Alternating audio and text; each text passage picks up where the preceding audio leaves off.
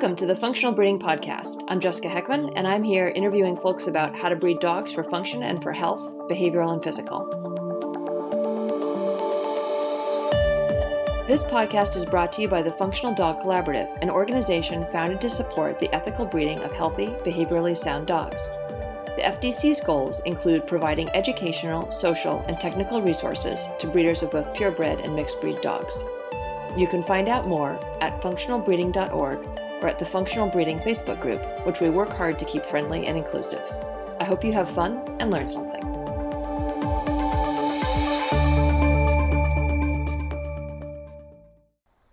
Hi friends. This episode, I am the interviewee. I dig into what the functional in Functional Dog Collaborative means, interviewed by Sarah Stremming, the internationally known behavior consultant and podcaster, who is also a member of the FDC Advisory Board. What are the FDC's guidelines in terms of health and behavior for dogs in a truly functional breeding program? How can you assess whether a program is functional? This episode is also being released through Sarah's podcast, Cog Dog Radio. I hope it answers some questions that have been out there in internet land.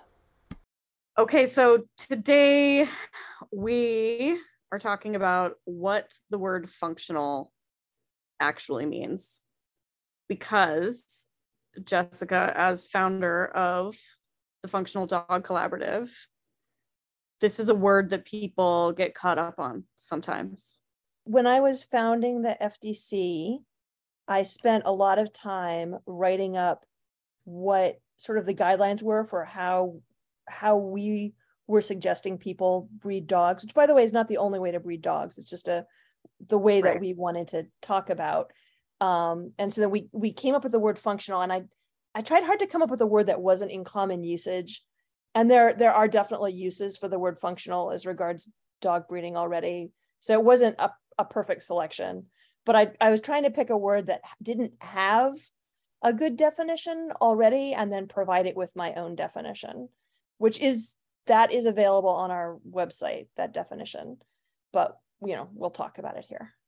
I'm going to dive into kind of what I see as the common hangups that people have are, and then maybe we can get into what it actually says. Yeah, what it actually says. So one thing that dog people struggle with is the word functional. They want functional to mean something different for different dogs. Essentially, dog people want to say what's functional for a pug is not the same as what's functional for a Alaskan Husky. Right. So they want to say, running miles and miles a day at top speed is what functional is for an Alaskan Husky versus laying on the couch and not doing much and maybe not being able to make it around the block if it's a hot day out is functional for a pug. Yeah, and that's exactly, so when I said that the word was already a bit in use, that was where I messed up because I didn't think of that particular usage of the word. So I am using it in a different way. So There's our definition of functional, which we'll talk about. And then there's this idea that dogs are bred to do a job, and they should, and that job may be sitting on the couch, and they should be good at that job, but that is separate. That is a whole separate thing. So what we're talking about is there's sort of this baseline health and behavior, which we're talking about as functional, just like basically functional, right? Basic life functionality. Yeah, because you're not saying the height of functionality is running miles and miles and miles a day. You're not saying like you're... Right, we are not the Husky Dog Collaborative. Yeah, because right? You're not the Sled Dog Collaborative. You are talking about this really bare bones level of functionality. Yes. So what is that? Yeah, so we cover physical health and behavioral health. So could start with physical health. Yes. And this was one of those things where like I wanted to be able to give people a list of, things that they should be able to produce in their breeding program. And people would like a list like that. Like that's convenient, right? Is to be able to have a checklist and be like, I have this incidence of cancer, check. It's below the line, check. But things are not that simple when you're breeding dogs, of course. And so I ended up basically saying you shouldn't have any increased health problems in the population of dogs that you're breeding, sort of compared to the rest of dogdom. So I know some people have been asking things like, well, what does that mean? Like village dogs, like brown street dogs? How would we even know? So, right. What is the general? Yeah, what is dogdom? And I didn't say dogdom in the statements, right? But no, we're saying it here. Yeah, so I'm trying to, and I'm making some edits based on some of the feedback that I've been getting from people.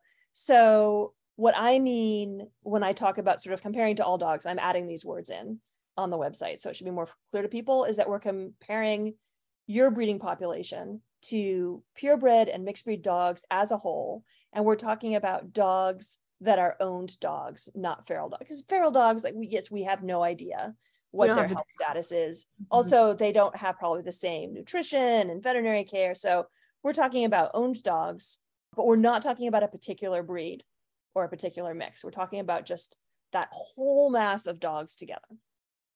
Yeah, so I made a list of actual things to look at, right? So we can go through that together. So the first one is equal or increased physical comfort compared to dogs as a whole. And so we list out ability to breathe, move freely and without pain, equal or increased ability to reproduce naturally, equal or reduced rate of genetic disease, equal or reduced rate of morphology-related disease, meaning disease directly or indirectly caused by the dog's form, such as physical shape, structure, coat, etc.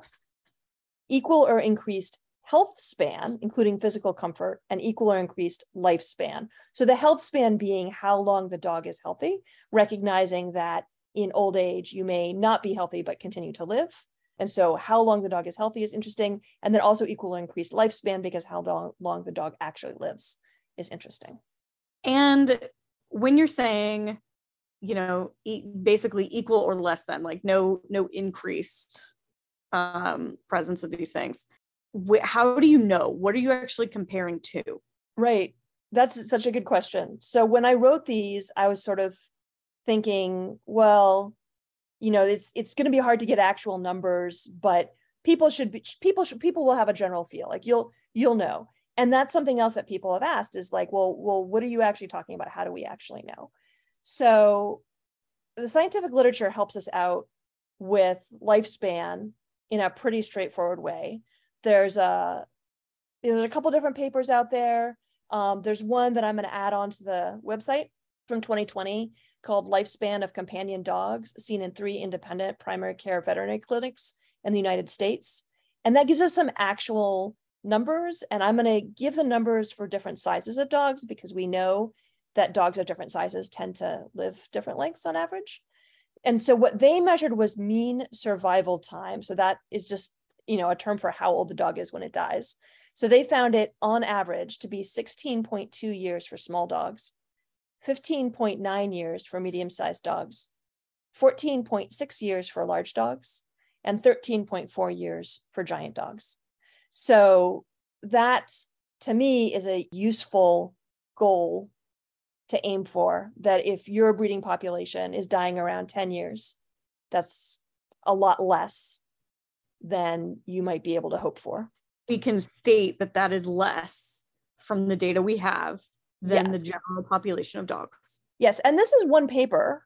So people could certainly suggest that, you know, so it's 3 independent primary care veterinary clinics. You could take a look at the paper and say, this is not representative, and I want to, you know, come back with some other data that's more representative. I mean, again, like I'm not a hard ass about this. Well, certainly I'm not sitting here like waving my magic wand saying you're functional and you're not.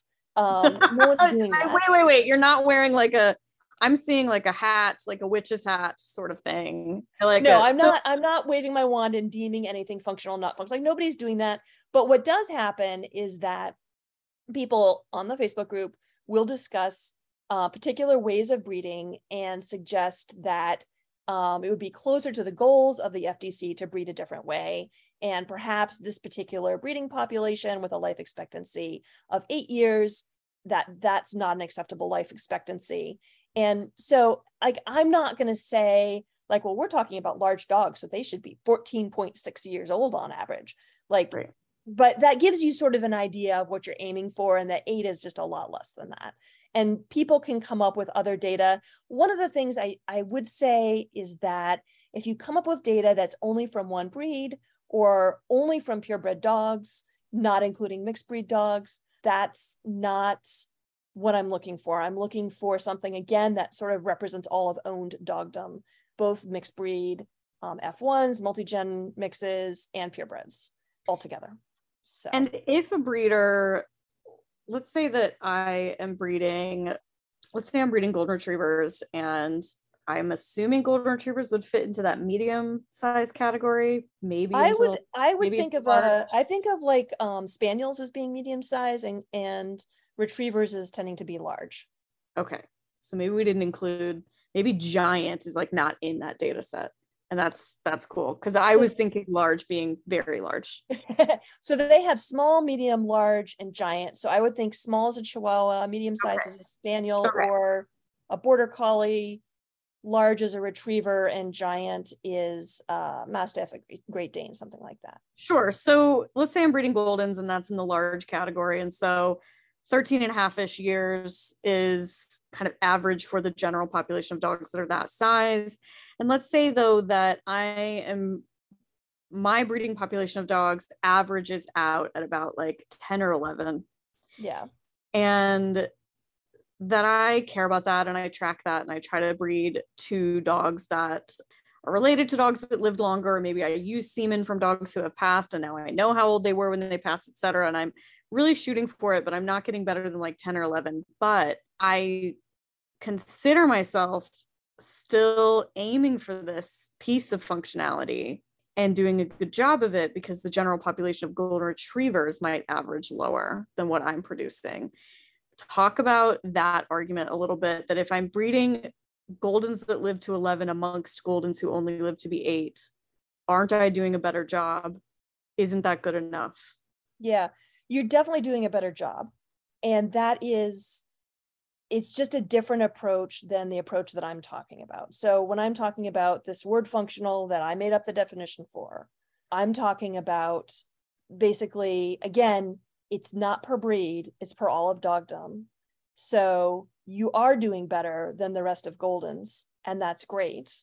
But if you're not doing sort of as well, sort of comparably to the rest of dogdom, then I would not wave my magic wand at you and say that you're functional. You are doing a great job within the particular approach to breeding that you're choosing, which is a different approach to breeding than what we're talking about here. Because what you might be talking about is, well, you know, actually with an outcross, you probably would produce a longer lived dog. I mean, and it's a trade-off, right? So if you want a really typey golden, an outcross is not going to get you that. I recognize that. So that is the question is, are you breeding for a strict type and you are willing to sacrifice some of the stuff that we're talking about here, longevity, and we'll get into genetic disease and things like that. Adhering to strict type and then trying to get as close to the rest as you can within the strict type boundary is how you breed. That's just different from what we're talking about. If you, for whatever reason, want to have me wave my magic wand at you and say you're functional, I am not sure how you would do that, honestly, with a golden retriever without outcrossing. And that's why I have stopped getting Goldens, right? Like my first dog was a golden and he was wonderful. And the health problems in the breed have caused me to walk away from it. Sure. And I think that to certainly save me, but maybe not you, but definitely me, from certain emails, I'd like to state for the record that we kind of picked golden retriever because they're easy to pick on, but I fully recognize that I'm not familiar with every single breeding program of golden retrievers on the entire earth. And I also fully recognize that some people are doing, like we talked about, comparatively a really fantastic job versus others. Breeding the way that you're talking about, though, wouldn't necessarily be done within like the confines of the closed stud book and the goal of type, etc. Right, exactly. Yeah, and I think that's a good point to make, is I want to make clear that I do applaud people who are doing better than average, who are, producing dogs who are doing better than others in their breed. I'm not saying they're bad people. I'm saying there's a different choices that other people make. And how about if we support those people and say that they're breeding responsibly, even though they're not breeding within closed stud books, which has been, for many of us, the sort of a baseline that if it's not a closed stud book, then it's not a responsible breeding. And I think a lot of the population is getting away from that these days, but there's still a large proportion of people who are in dogs and very passionate about dogs who still really feel that way. Very true. And let's back up a little bit though and hit some of these points and kind of talk about where they came from, because I think that we could like really spin down the rabbit hole of the status of purebred dogs in the world. And that's not really what we're trying to do. We could, and maybe we will. So we should talk about the other points and not forget about behavioral health as well. So let's get into behavioral health in a minute, because obviously that's my favorite thing. But how did you select some of these things? So you stated being able to breathe and move freely without pain. Like, what the hell, Jessica? Are people like, where did that even come from? I'm saying what the hell as far as like the voices of the masses saying, what do you mean? Of course people are not breeding dogs that can't breathe or are in pain. Are you setting me up to get angry emails? Yeah, you know, it's okay. just not like you don't already. Yeah, so there are definitely populations of dogs that are bred with specific morphology choices, and with the ability to breathe, we're talking about dogs with very flat faces. And there again, I think there are a lot of people, brachycephalics. So there's a lot of breeders who are passionate about their brachycephalic breed and feel that they are able to move towards the dogs being able to breathe freely while maintaining that very flat face. And that if the dogs are well bred, because brachycephalic obstructive airway syndrome, which is what we're talking about, the difficulty with breathing freely, is not only about the short muzzle. There's a lot of other physiological stuff that goes into it as well. And so theoretically, you can have the short muzzle and still have a dog that breathes freely. However, the short muzzle is strongly correlated with having difficulty breathing freely, probably because a lot of the other issues, which are sort of, deeper in the throat or the closed nostrils, those are sort of physiologically tied to having the shorter muzzle. So similarly to how we talked about lifespan, there is an argument that I can move my population of dogs towards being able to breathe freely, and or most of my dogs are able to breathe freely, although not quite all of them. And that's better than people who are not trying at all and who are producing dogs that almost all the dogs in the litter, for example, have real trouble breathing. And so here again, I would say it's fantastic that there are people out there who are doing better than the average. But what we're talking about is fixing the breathing problem first, presumably by outcrossing to something with a longer muzzle, so that 100% of the puppies in the first generation can breathe freely, and then going back and trying to move back to type if you want to, but making sure that you are never producing litters where there are any dogs that can't breathe freely. And essentially, the Functional Dog Collaborative has the audacity to state that dogs should be able to breathe, that's part of functionality. Yeah, I thought it was pretty basic. Yeah, I, might think that as well, but yeah. And then move freely and without pain. Yeah. So there we're talking about, hip dysplasia mostly. And there are some breeds that just have a large percentage of hip dysplasia, but that it's not sort of tied into the breed. There are some breeds that are, they're selecting for certain morphological choices that make it more likely that the dog will have hip dysplasia. And so that, again, would be something that you could fix in pretty much one generation. So a lot of this, again, I'm not always talking about outcrossing. I think there are plenty of breeds out there where you can breed within the closed stud book and breed to this standard, but not all of them.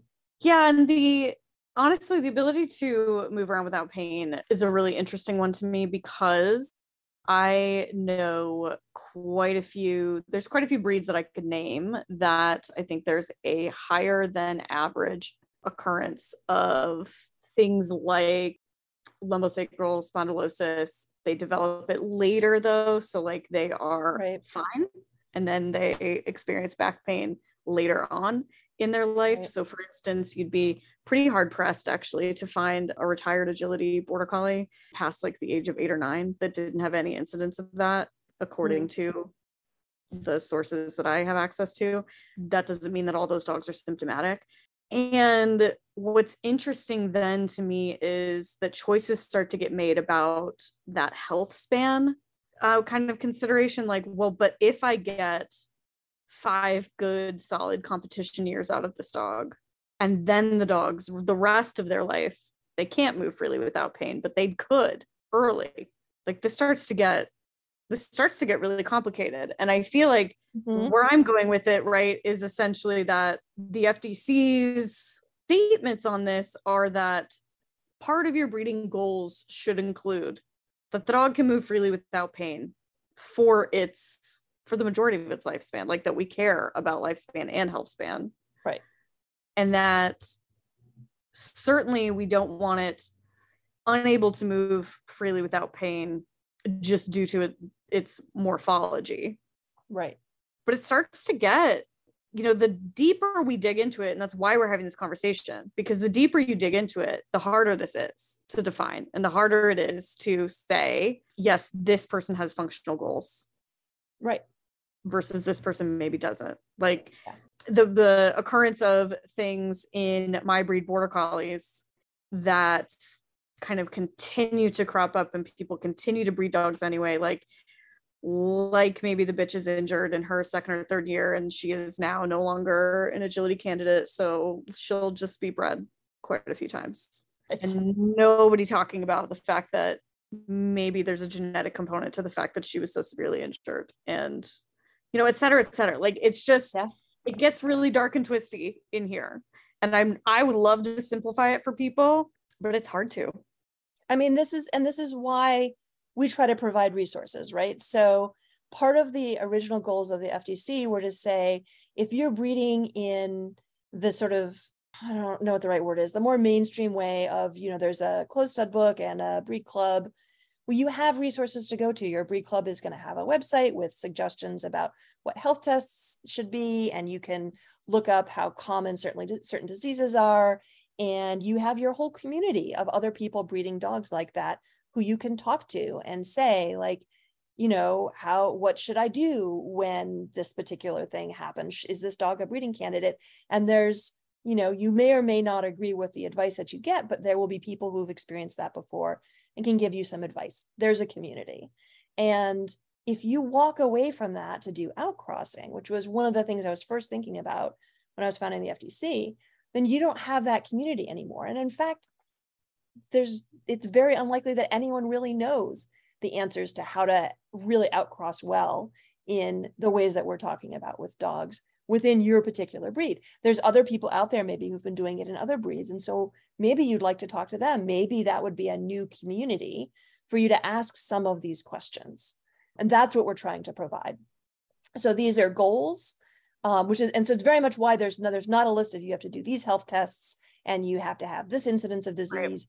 Like these are goals. And then we try to provide resources to help people work through how to get as close to them as they can. And I recognize that breeding is really complicated and that you have to make a lot of trade-offs and that sometimes things are going to happen. And all of a sudden this genetic disease pops up in your population and you'd never seen it before. Like, I understand that happens, but what I am saying is that it makes it harder to stay away from all of that when you're breeding in a population that already has a particular problem. The population has a particular problem and you're staying within that population when moving away from that population will get you away from that problem very quickly.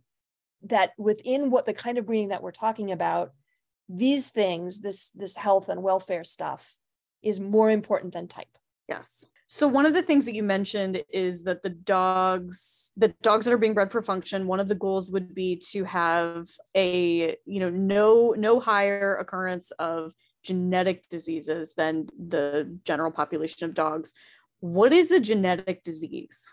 Yeah, so there's the really easy ones like von Willebrand's, where we've, there's like just one or two genes that affect it and it's very clear. And then there's the ones like cancer and DCM. And we know that they are at least partially mediated by genetics simply because they are at increased frequency in certain breeds. That's just one of the ways you can see it's a closed population and there's more prevalence of this particular disease within this closed population. That's how we know that it's at least in part genetic, but they don't have a good solid genetic test where you could just run the test and be like, yes, this dog is going to get lymphoma. Yes, this dog is going to get DCM. I mean, DCM is a great example, right? Where there are genetic tests out there, but they don't explain a particularly large proportion of the dog's risk of developing DCM. Oh, sorry. DCM, dilated cardiomyopathy, heart disease, which is not a lot of fun when your dog gets it and very lifespan reducing. Yeah, pretty tragic. So for me, genetic disease includes both the ones that is really obvious and easy and you can test for it, and also the ones like we know that cancer has a genetic component. It certainly also has an environmental component, right? And so certainly there are people, let's pick on Goldens again. So Goldens have a very high prevalence of cancer where we've clocked them at about 70% of them are going to get cancer in their lifetimes, which is abnormally high. And there are people out there arguing that if you just feed them a raw diet, give them no vaccines, don't spay or neuter them, and make sure they're not exposed to any toxins in their environment, they'll be fine. So I think all of those things probably do contribute more or less to your risk of cancer. In the case of Goldens, I think their genetics contribute massively more to their risk of cancer as it happens. But all of those things together will contribute to anybody's risk of cancer. And so that is a complex genetic trait, meaning there's environment and there's a bunch of different genes and it all interacts together. But what we're talking about is the genetic portion, the genetic risk. And we know that in some breeds, there's an increased genetic risk for some particular diseases, right? That's just known. And so how do we know? Right. So it's really hard, right? Like we would like to have that magic number drop from the sky and tell us this is the exact number of golden retrievers that get lymphoma out of the total number of golden retrievers, like as a percentage.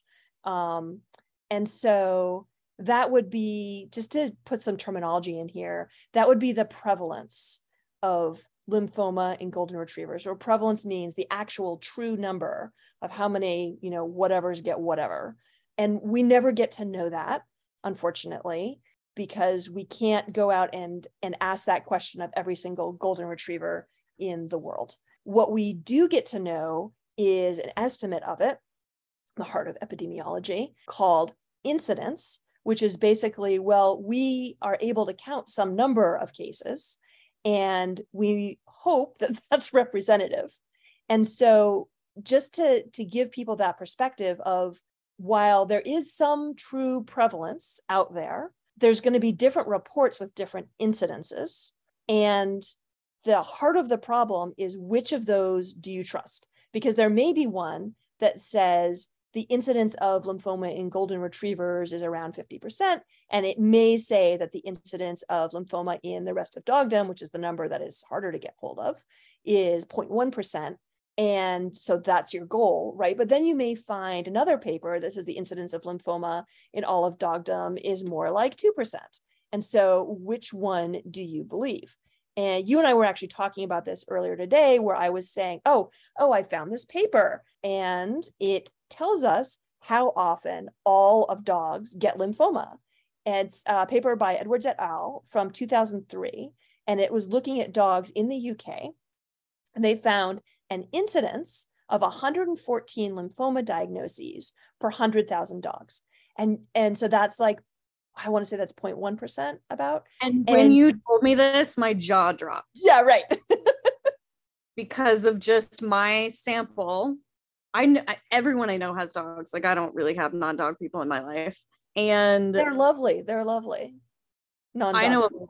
a lot of people whose dogs have died of lymphoma. A lot.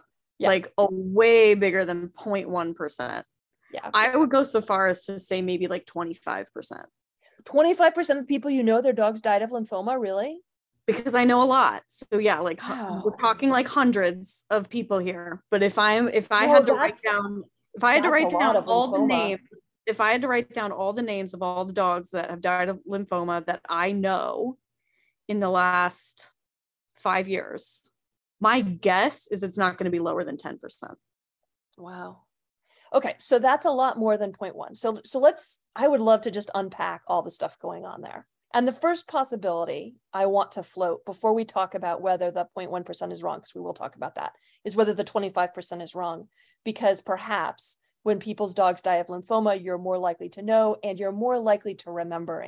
Yeah, for sure. So I think there's a lot of people out there. It's really, really hard to separate that kind of emotionality from assessing numbers. And I say this as someone who is utter crap at assessing numbers. People are always saying things to me like, how'd your talk go? How many people came to your talk? And I'm like, I don't know, between 20 and 100. Right. No, I think 25% was probably me being very hyperbolic, but just now I'm just kind of making a tally. I've come up with 10 dog names just now thinking. Yeah. And those are dogs that I can name, who I knew, versus like the number is bigger than that if you actually count in just people I'm friends with on Facebook who I don't actually know, who I see that their dog died of lymphoma. So I have the kind of friends who post that their dog died of lymphoma. Well, exactly. Right. But so let's go into it, not from my experience, but from this data. Yeah. And the reason I wanted to talk about your experience, I mean, partly was because I love telling you that you're wrong about things, because I don't get to do that very often. This doesn't happen that much. But but I also wanted to point out to other people that this is why going with your personal experience is not always best. That's why we have scientific studies, so that someone can go out there and pour through the data and get different numbers. However, that doesn't mean that this study is correct about the true prevalence, which again, we don't know what that is. So some things I thought about looking at this when I was like, holy crap, those numbers are really different. So first of all, this study took place in 2003. So that's almost 20 years ago. And is it possible that there were fewer people taking their dogs to the hospital and actually getting a lymphoma diagnosis back then? Like maybe the dog was not well and was elderly, and people were more likely to just have it euthanized without having it actually diagnosed. And by the way, Sarah, I think you probably tend to hang out with people who get their dogs diagnosed. Number one, they're diagnosed. Number two, out of these 10, and this is interesting for our conversation and talks, I think, out of these 10, 4 are basically 8 of them are split between 2 breeds that are kind of known to have. Oh, okay. Yeah. Right. So like, then there's that, right? Which is what we're actually talking about. This is what we're talking about. Those numbers are wildly different though, right? Like 0.1% versus 10% versus, again, when we talk about Goldens and all of cancer, it's 70%. I don't know what the percentage of lymphoma is, but I know that Goldens get lymphoma. That is, first of all, lymphoma is very common as a form of cancer. And second of all, Goldens are like lymphoma, hemangiosarcoma. They really like those two, particularly, which is why I sort of went for like, maybe it's 50%, maybe it's 30%. I don't know, but it's a lot more than 0.1%. So, and again, I'm not a hard ass about when I wave the magic wand, and also nobody's coming to me to ask me about waving the magic wand. So there are not conversations on the Facebook group where people are like, you know, out in the real world, in all of dogs, you should be aiming for 0.1% lymphoma. And then the other thing is like 0.1%, that's tiny. So maybe you have no lymphoma in your breeding population at all. And then all of a sudden you have this litter. So there's a couple possibilities. Maybe all of a sudden you have a litter and one of the dogs has lymphoma, and you've bred 50 dogs in your life, and now 1 in 50 has lymphoma, and that's a lot more than 0.1%, but it's because you have a tiny sample size of 50. Right. So maybe if you bred 100,000 dogs, you wouldn't get any others with lymphoma. So there's that. So how do we actually even do that? do this then, right? Right. And so this brings me back again, first of all, to your goals. So if you put some dogs together and you produce one dog with lymphoma, or, as sometimes horribly happens, you get a litter where all of a sudden there's a whole lot of one particular genetic disease in that litter. What do you do? And the answer is, do you take it very seriously? Or do you say lymphoma is pretty common in my breeding population and this is as good as it's going to get? Or do you say, this is unacceptable, I need to know what to do, and I need resources to help me figure it out? And again, we're trying to provide those resources. And I'm going to say that I don't know breeders personally. I don't know breeders who don't take things like this seriously. Yes. What I do know is that there are people involved in certain breeds who have decided that they are prioritizing essentially type or just purebred status over maybe avoiding lymphoma, etc. Or whatever. Well, right. So if you're, and I don't think that they're not taking it seriously. I think that their priorities are such that they'd like to try to tackle this, and it's just like we talked about, it's a different way of breeding than what we're talking about, but they'd like to tackle this over time and over generations rather than panic, never breed those two dogs again. And there's a happy medium there. But yeah. let me say that when I said not take it seriously, like when those words came out of my mouth, I was like, oh, I shouldn't have said it that way. This is unscripted. It depends on what you mean by take it seriously. So one thing is, if you have a dog you want to breed and you're looking for a dog to breed them to, and there's some lymphoma in your dog's past, but they're a really good breeding candidate, can you find another dog with no lymphoma in their ancestry to breed to? Because that would be ideal, right? Or are you gonna say, because I'm breeding within this closed stud book, I'm gonna have to accept that there's some lymphoma in both of their ancestries? I will try to make it be as far back as possible. Right. And I may have to accept that it's there, but it's not reported. A whole nother problem. But there are no options for me within my closed stud book in which there's no lymphoma or DCM or hip dysplasia or whatever it is you're talking about. Right. There are no options within my closed stud book where I can, and I recognize, again, like maybe your bitch is really, really lovely and there was lymphoma some generations ago. And I recognize that she may still be an excellent breeding prospect, but the way to then make sure, you sort of look at, well, what are the problems with this particular breeding dog? And now I want to select a mate who minimizes those problems. And within a closed stud book, often that's really hard to do. So when we're talking about breeding for function as including breeding to avoid genetic diseases, would it be fair to say that what we're kind of assuming is that something like, I'm going to use von Willebrand's disease as an example, would not exist in a general population of dogs that was reproducing kind of via natural selection? Yeah, good question. No, I think it would probably exist. So the best example of why some diseases actually get selected for is in humans with sickle cell disease, which the carriers of it don't have sickle cell disease. They're heterozygous for it. So they have one allele for it. And they have increased resistance to malaria. But then those who actually have the disease, if they're homozygous, they get two risk alleles. Then they have sickle cell disease, and that is not a fun disease to have. But it has continued to be selected for in the population because the heterozygotes have an advantage, again, against malaria. And von Willebrand's, we don't know this for sure, but I have heard hypotheses that von Willebrand's carriers might actually have a lower risk of cancer. And so there may actually be, again, a heterozygote advantage to von Willebrand's. So I think it probably would exist in the free breeding population. But again, talking about incidence of it, I think the incidence would be much lower. And the problem comes when we start breeding for one thing And then for whatever reason, founder effect, genetic drift, for whatever reason, something that we don't want comes along with it.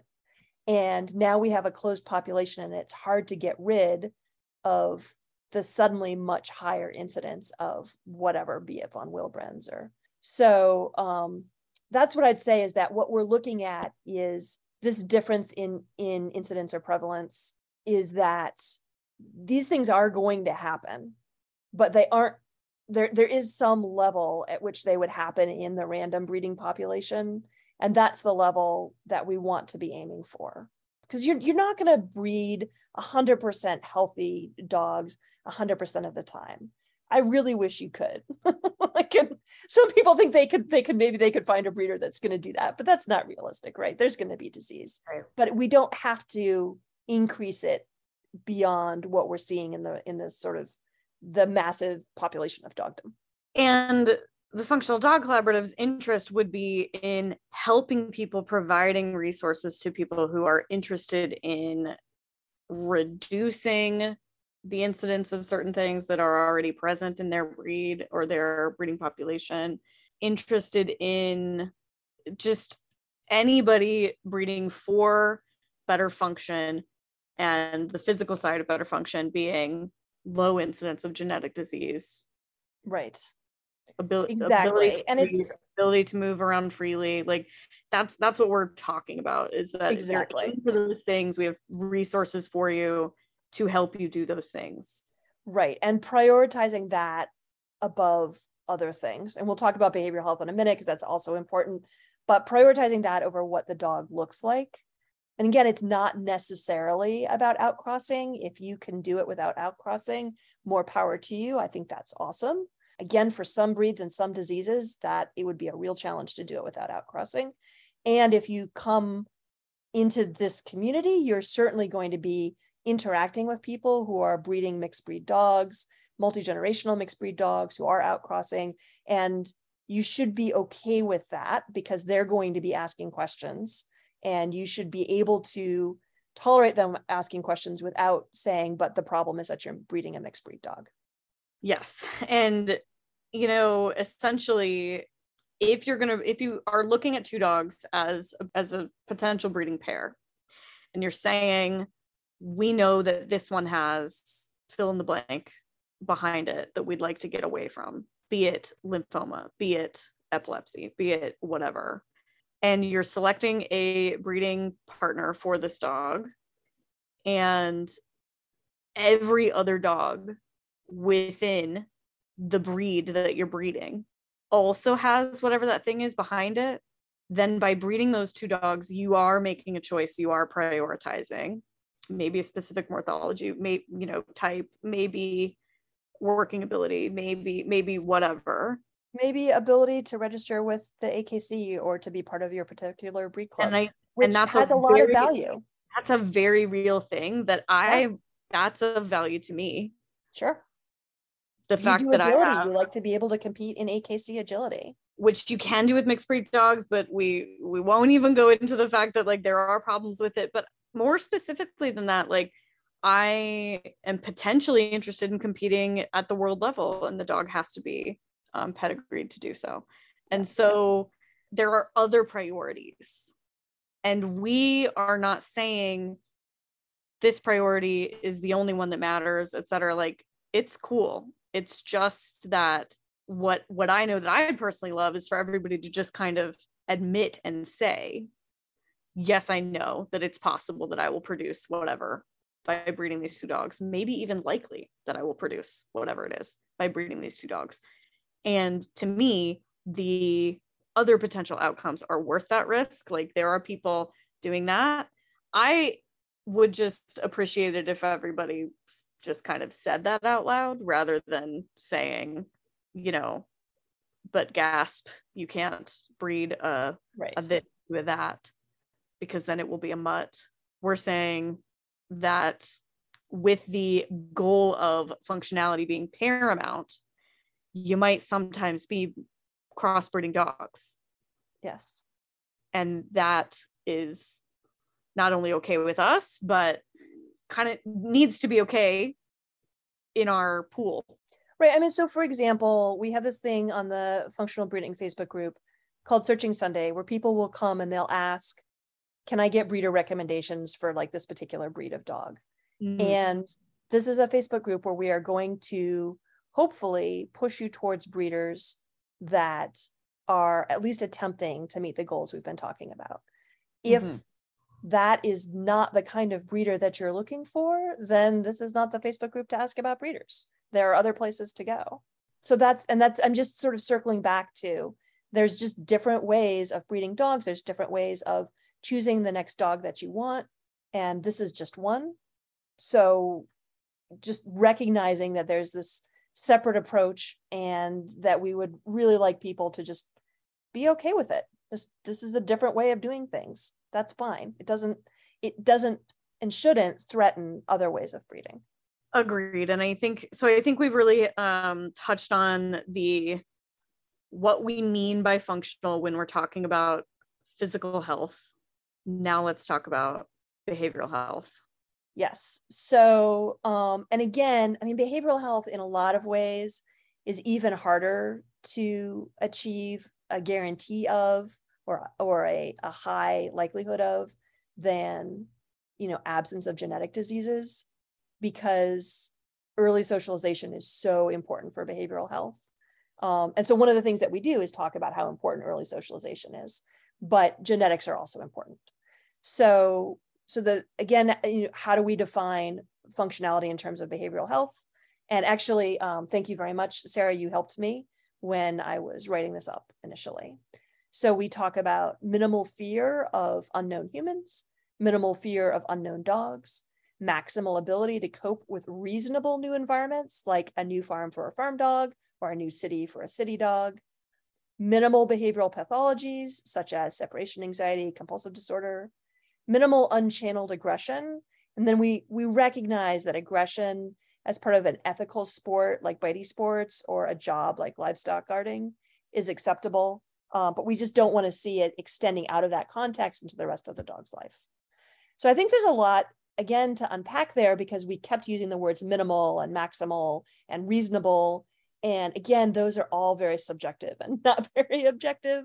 But right. I'm trying to get across that, like, a farm dog doesn't have to be able to tolerate New York City. Why? That's not necessary. That's an unreasonable new environment to put that dog in, but a city dog should be able to tolerate a city.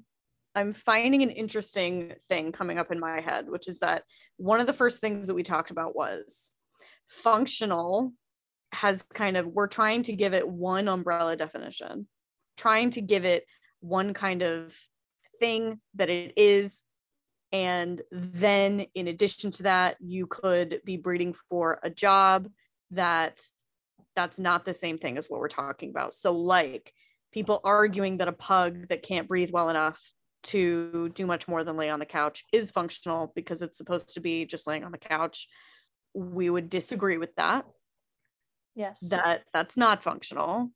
That's more about job selection, and the dog can do the job. So then why is it okay for a dog intended for farm life to not be able to cope with the city?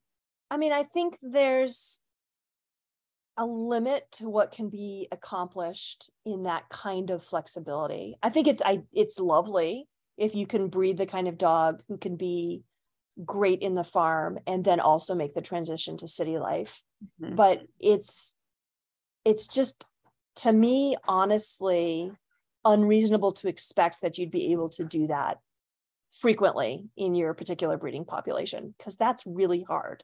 So I was trying to talk about reasonable expectations for dogs being able to fit into their lives and be comfortable in their lives without behavioral pathologies that provided them with welfare issues. If there's something that a dog is never going to be expected to do, I don't think you really have to breed for that. I think you do have to be cautious if you're breeding farm dogs and someone from a very urban area comes and wants to buy one of your dogs. I think you need to be very thoughtful about whether your dog is going to do well in that area. And that's sort of separate from from whether you've bred functional dogs who are able to adapt to a particular life. What do you think about what I just said? It's a little tricky, right? Yeah. Because Yeah. I fully get where you're coming from, and I'm not even disagreeing, but I think it's interesting. I think it's important for us to dig into where there are differences here. And I think for me, it comes back to that the dog is a thinking, feeling being of its own accord. Yeah. And that functional has to come back to that fact. And so if the pug, and I'm saying pug intentionally because my entire family has them and I feel very attached to them personally, and so I feel like it's more fair for me to pick on them than some of the other breaky breeds. If that I remember that I know that the pug itself, like I like him for his just day-to-day life to not be more comfortable with the oxygen tube down his throat coming out of surgery than he is just breathing on his own. Yeah. Then if I come to the farm dog again, I say, you are a thinking, feeling creature all on your own. And so if you are able to easily cope with the stressors of your general existence, then I'm going to call that functional.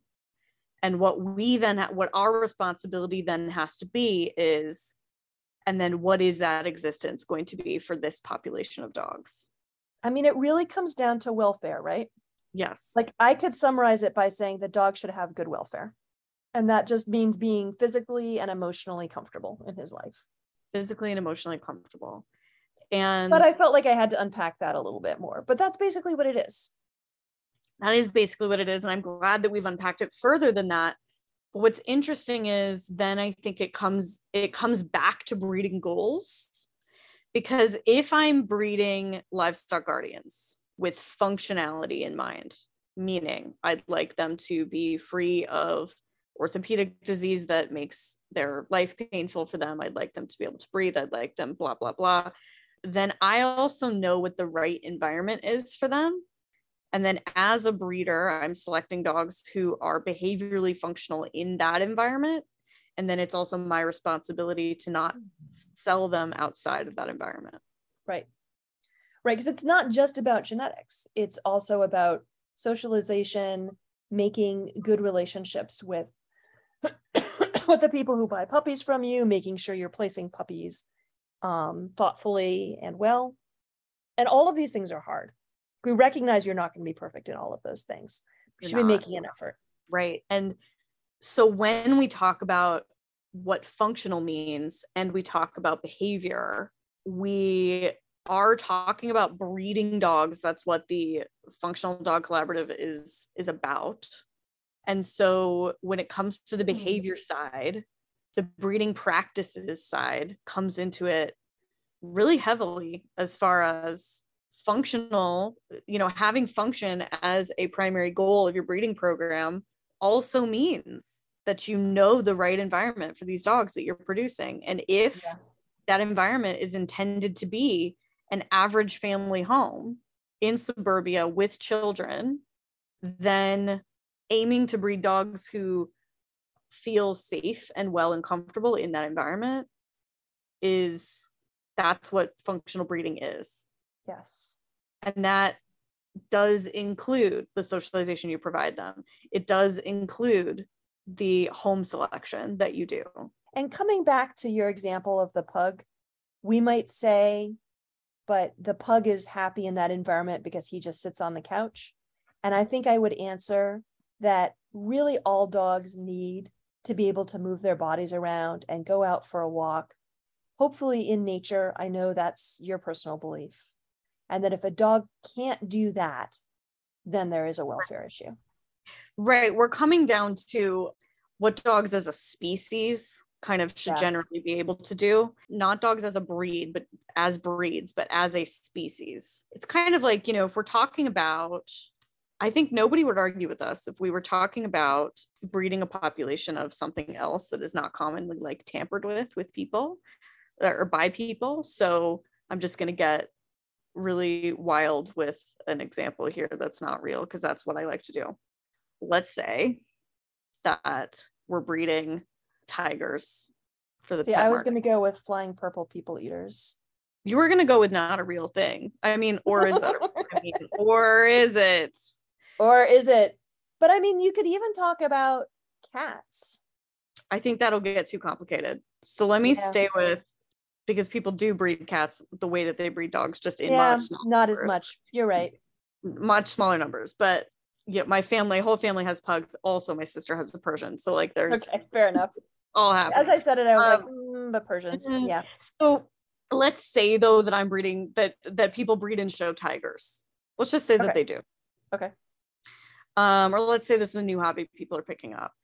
And I've decided that I like a specific morphology in my tigers.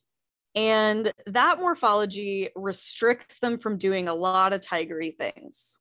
They cannot run and chase prey. So they are dependent on me to feed them because of this morphology I'm breeding for. I'm picturing a sort of exotic bully situation, but a tiger. Okay. Like I'm picturing some orthopedic differences between the general population of tigers and this morphology that I like in my tigers. So my tigers can't chase and kill prey, but that's fine because I feed them. My tigers can't swim, but I don't even have a pool. So they don't know that they're missing out on a pool.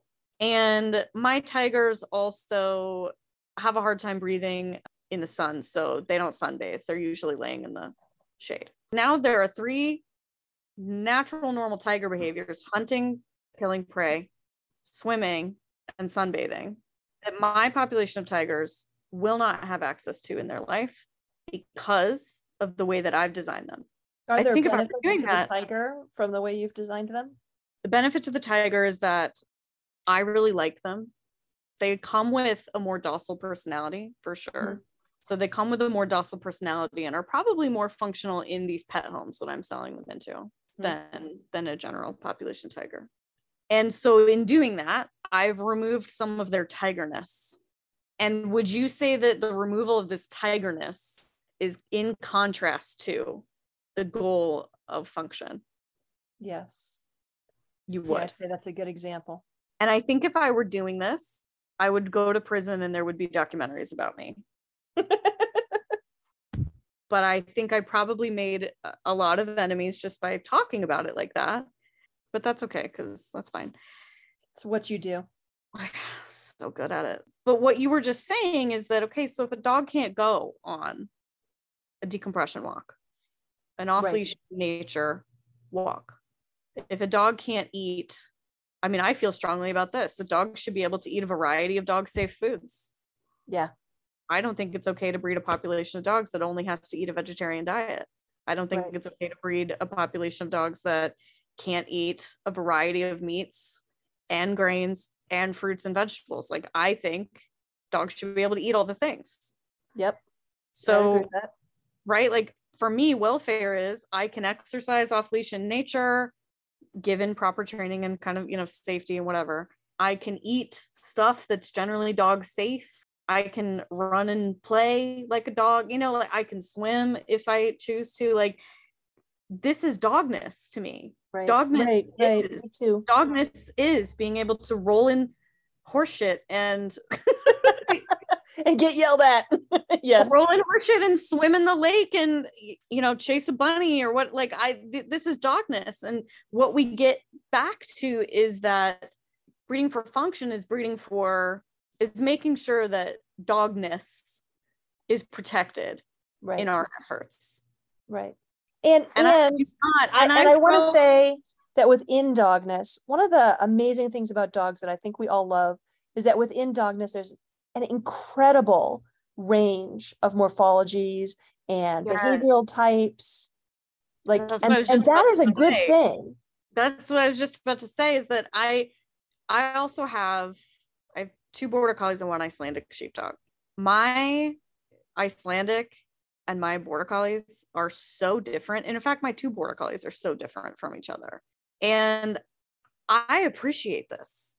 I like that they're really different. Like if I look at Felix and I look at Rhea, Felix being 7-year-old Border Collie, Rhea being 1.5-year-old Icelandic, they're so morphologically different. Their personalities are so different. There's a huge difference here. Like I don't think all dogs should look and act the same, really far from it.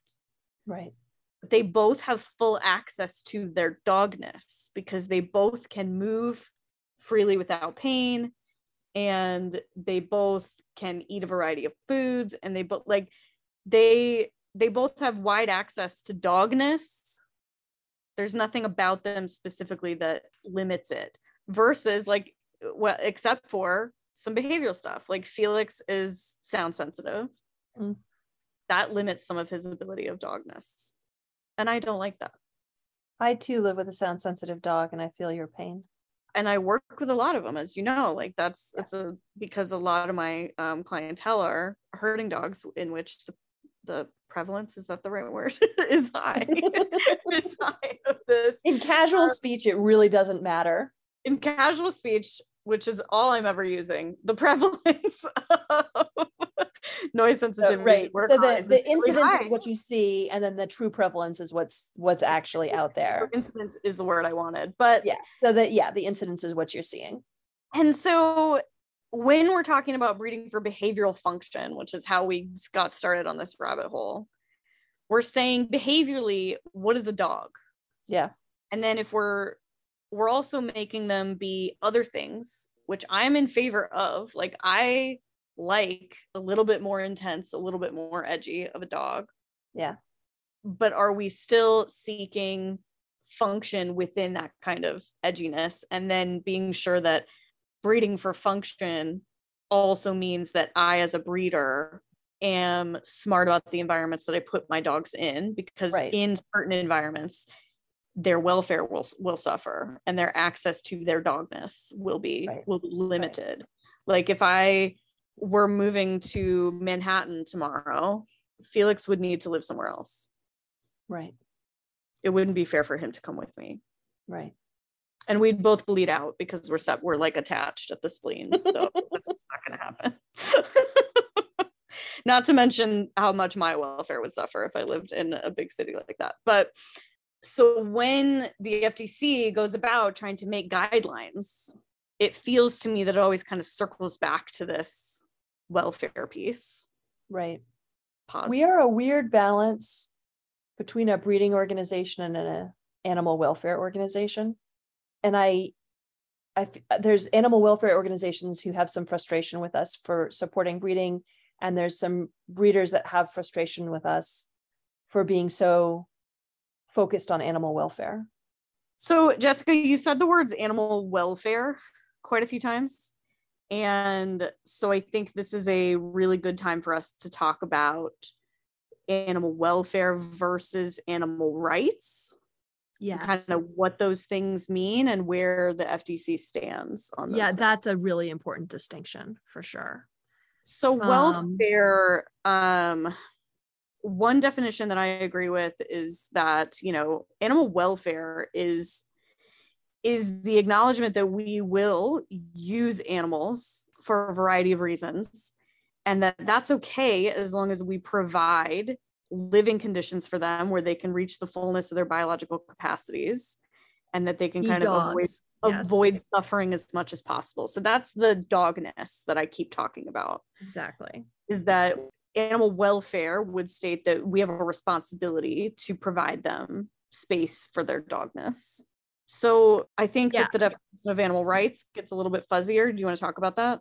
Yeah. So let me start out by saying everything that you said about animal welfare is very much what the FDC stands for. I do not consider us an animal rights organization. So animal rights, different organizations will define it in different ways, but it's very much about limiting usage of animals and saying that it is not appropriate to use animals for our own needs. And in the case of dogs, we do use them, and that's fine. It's their welfare that I'm very concerned about. So we use them for sports, we use them for companionship, we use them for work, right? We use them to help us run farms. We use them as assistance animals for people with disabilities. what am I missing? We use them for all kinds of things. And where would we be without them? And the FDC absolutely supports that and recognizes that there are a bunch of different jobs that dogs do. A lot of the conversation that we have is around dogs as companions, but we are absolutely here to support dogs as, sports team partners and working in various capacities as well. So I'm just going to say it again for the people in the back, that the Functional Dog Collaborative is not an animal rights organization. It is not, correct. We are really concerned with animal welfare. Yes. And that is not in opposition to the utilization of dogs for breeding, companionship, work, sports, etc. Right. Yes, 100%. Okay, so we've talked about functionality as a goal. Let's just talk about a couple of ways to get to that goal, because we have talked about the ways that, people do breed dogs that are not necessarily the way that the FDC is helping people breed dogs. How are we getting closer to that goal of functionality in terms of physical health? Yeah. So, we've talked ad nauseum in this interview about looking at a dog's ancestry and making careful mate selections so that if you have a particular problem on one side, you not match it up with a problem on the other side, right? And we've talked about that in terms of outcrossing, but whether you're talking about outcrossing or you're talking about breeding within a breed or you're talking about intentional mixed breeding, that is something that we think is very important, that you know what you have as much as possible and that you make smart choices based on what you have. But that is not all of it, because part of knowing what you have is doing health testing.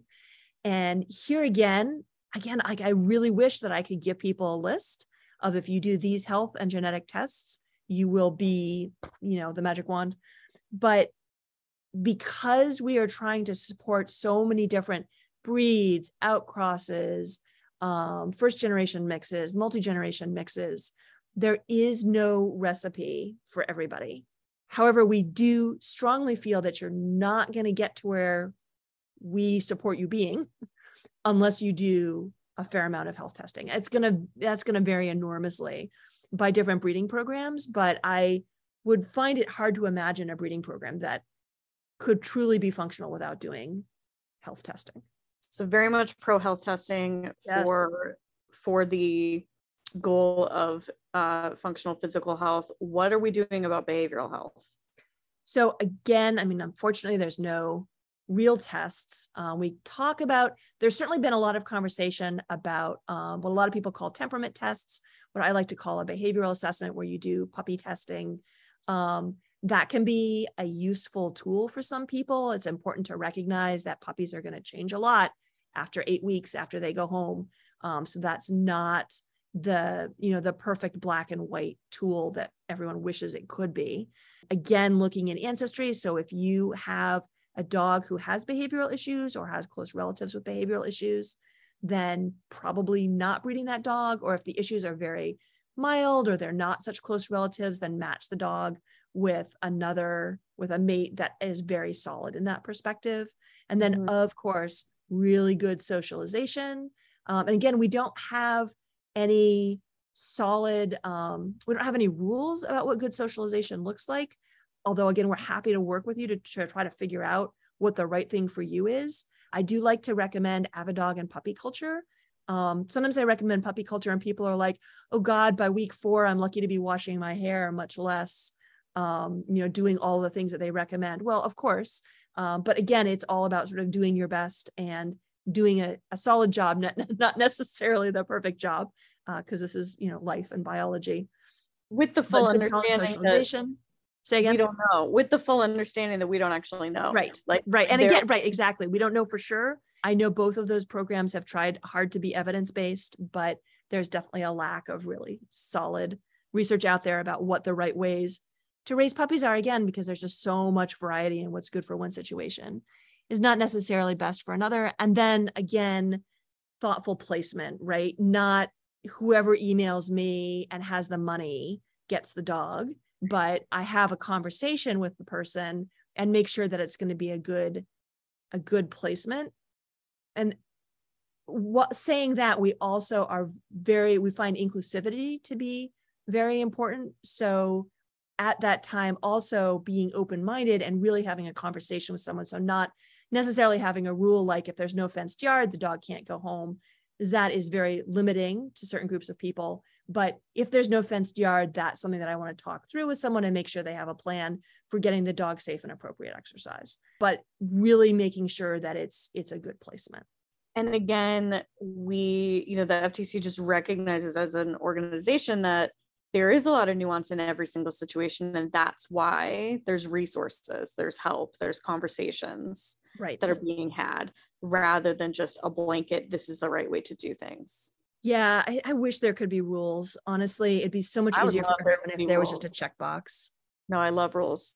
That would be great. Right? Because you like border collies. They like rules too. Border collies, I would like the rules for making the best border collie. That would make my life a lot easier. Yes. Yeah, I wish it worked that way. Yeah. So I think that, to kind of tie up our conversation, we are kind of, the Functional Dog Collaborative is talking about the goal of functionality. We've defined what that is, put out statements on what that is. And nowhere in our statements does it say that we don't want other people to do anything a different way. Correct. Right. It's all positive and not negative, right? So it's all about, if you want to breed this way, here are the guidelines, here are the goals, more important than guidelines, here are the goals for what we mean by this type of breeding. And we would love to talk with other people who are interested in this type of breeding. But if this is not the type of breeding, and there's other ways to go about it, and if this is not for you, that's fine. That's fine. Yeah. And I think that's kind of the thing, is that there are a lot of conversations going on, especially in regards to legislature around dog breeding. And so I think people get really nervous anytime we might discuss, say, outcrossing to improve health in a closed population that you can't get away from certain problems. The Functional Dog Collaborative would say reaching outside of that population is your best move. We aren't saying, and also we are going to vote to make you not allowed to stay in that population. Right. Now, for sure, we don't have anything to do with politics. I'm trying to think if there's any way that we've ever had anything to do with politics. We don't make any political statements. Yeah. And I'll also say that I personally strongly believe that passing laws telling people what not to do is rarely the right way to get them to do what you want them to do. You and I both. That's just good behavioral science. Don't tell anybody what not to do. Tell them what, help them arrange your environment so that the choices that you like are the most likely choices to be made. Yes. Exactly. And that's exactly what I'm trying to do, right? Is say, so first of all, here's our goals. If you agree with these goals, then come join the community and we'll have a conversation about what to do. I am not about telling people what not to do or having laws. And I know that there, every so often there'll be someone on the Facebook group who will be like, oh, there should be a law. And when I see that, I tend to chime in and be like, that's just not the right solution, people. Yeah. Yeah. Anything else that we should add to our conversation about what? Yeah, I want to emphasize that I don't want to be threatening. I don't want to threaten other people's, way of life. For a lot of people, the way they breed dogs and the community that they're a part of is really important to them. And I get that. I am part of various communities that are really important to me. And I don't want to see them threatened either. And I don't want to threaten people. What I want is to be able to support a community of, just a community of doing things its own way. And I don't want to threaten other communities, but I don't want them to threaten us either. So that's where I stand, is just, I'm trying to build this thing. My amazing group of volunteers, this community is trying to build this thing. We're not trying to hurt other people. Really far from it, actually. Yeah, we're trying to help people. All right. I think that's a good place to end. Thank you, Sarah. Thank you, Jessica. This is enlightening as usual. Hey friends, some of you have asked how to support the podcast, so we have set up a Patreon page for it. For a small monthly pledge, you help us pay for producing this podcast, and in exchange, you get a chance to suggest questions for podcast guests, and you get early access to podcast episodes. To find out more, go to patreon.com/functionalbreeding. You can also help promote the podcast through subscribing to it through the podcast app of your choice and by leaving favorable reviews. If you're interested in supporting the Functional Dog Collaborative more generally, or finding ways to get involved, go to the functionalbreeding.org website and click the support link. Thanks to everyone who has helped out. We could not do this without you.